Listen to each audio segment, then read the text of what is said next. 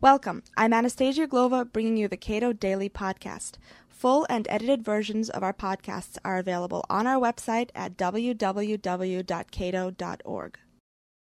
In Tuesday's Connecticut primary, sitting Senator Joseph Lieberman lost the Democratic nomination for the Senate seat to Ned Lamont, previously unknown in his party and his state.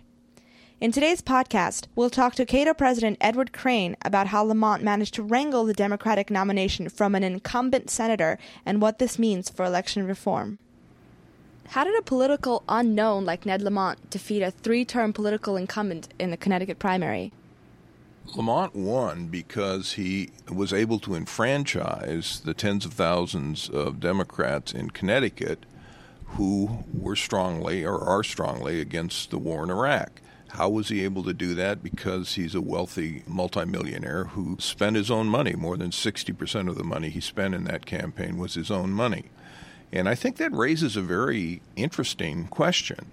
I mean, Lamont was not a good candidate. He's not articulate. He's got zero charisma.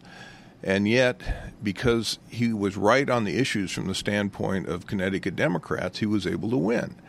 And why aren't more incumbents knocked out? And the reason is the campaign finance laws. There are contribution limits for federal candidates of just over $2,000.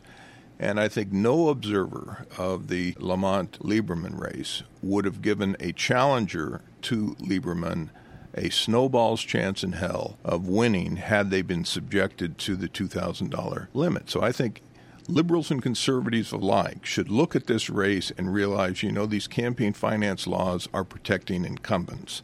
And I think that's what they're designed to do. So you're saying that Lamont would not have been able to defeat Lieberman if he could not rely on his personal wealth for campaign spending? That's right. The 1974 amendments to the Federal Election Campaign Act had one loophole in it.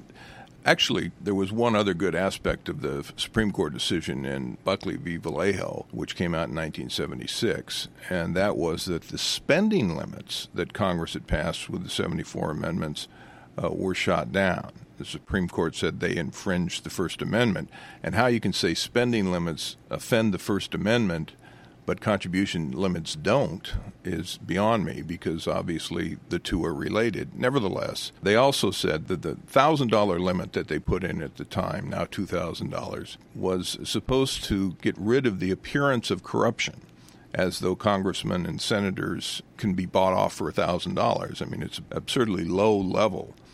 But using that rationale, the appearance of corruption, they felt that a candidate couldn't have contribution limits because how can you corrupt yourself? And so that created this loophole. There's an interesting parallel, by the way, to this race in Connecticut, and that is the 1968 presidential campaign of Eugene McCarthy. McCarthy got six-figure contributions from wealthy liberals like Stuart Mott and others because they opposed the Vietnam War. Now, it turned out that none of the major party candidates for president besides McCarthy were opposed to the Vietnam War. But tens of millions of Americans were. And so because McCarthy was able to get large contributions, he enfranchised tens of millions of Americans and really kind of diffused the real tension in our society.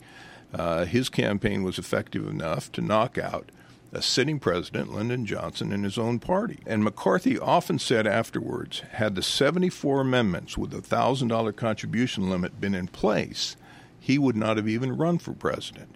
So these laws are impacting our history as a nation.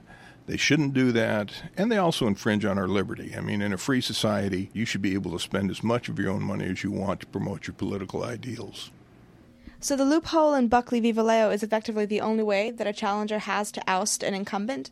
It's not the only chance, but the limit that was placed on contributions is specifically designed to prevent contributors from seriously challenging incumbents. It was created by incumbents, for incumbents, and it works very well. One of the problems, too, that the contribution limit creates is that you don't get as high a quality of candidate. A lot of very effective people look at the prospect of spending 6-8 hours a day asking for $2,000 contributions, and they say, no, it's not worth it. You'd get better candidates and certainly more competitive races I mean, we shouldn't have a situation in the United States where we're going around lecturing the world on the need for democracy, and in ours, it's dysfunctional. We have 98.5% re-election rates in the House. And that's directly related to these changes in the law that limited what a person can contribute to a campaign for federal office.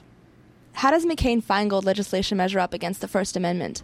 Not well at all. I mean, the legislation, among other things, makes it a crime in the United States of America to buy a radio or television ad and even mention the name of a candidate for federal office within 60 days of a general election. To me, that's appalling. That's a huge infringement on the First Amendment. But then again, John McCain has demonstrated a disdain for the First Amendment. He was on national television this spring, and he said, if I had to choose between clean government and, quote, First Amendment rights, I'd take clean government.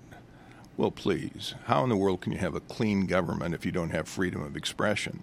But it's typical of McCain. All of this legislation infringes on free political expression.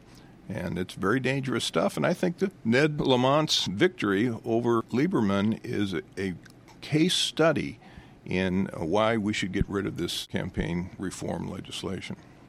How does limiting the use of personal wealth and the wealth of your acolytes in campaign financing limit free speech? Money is a proxy for speech. It's a proxy for information.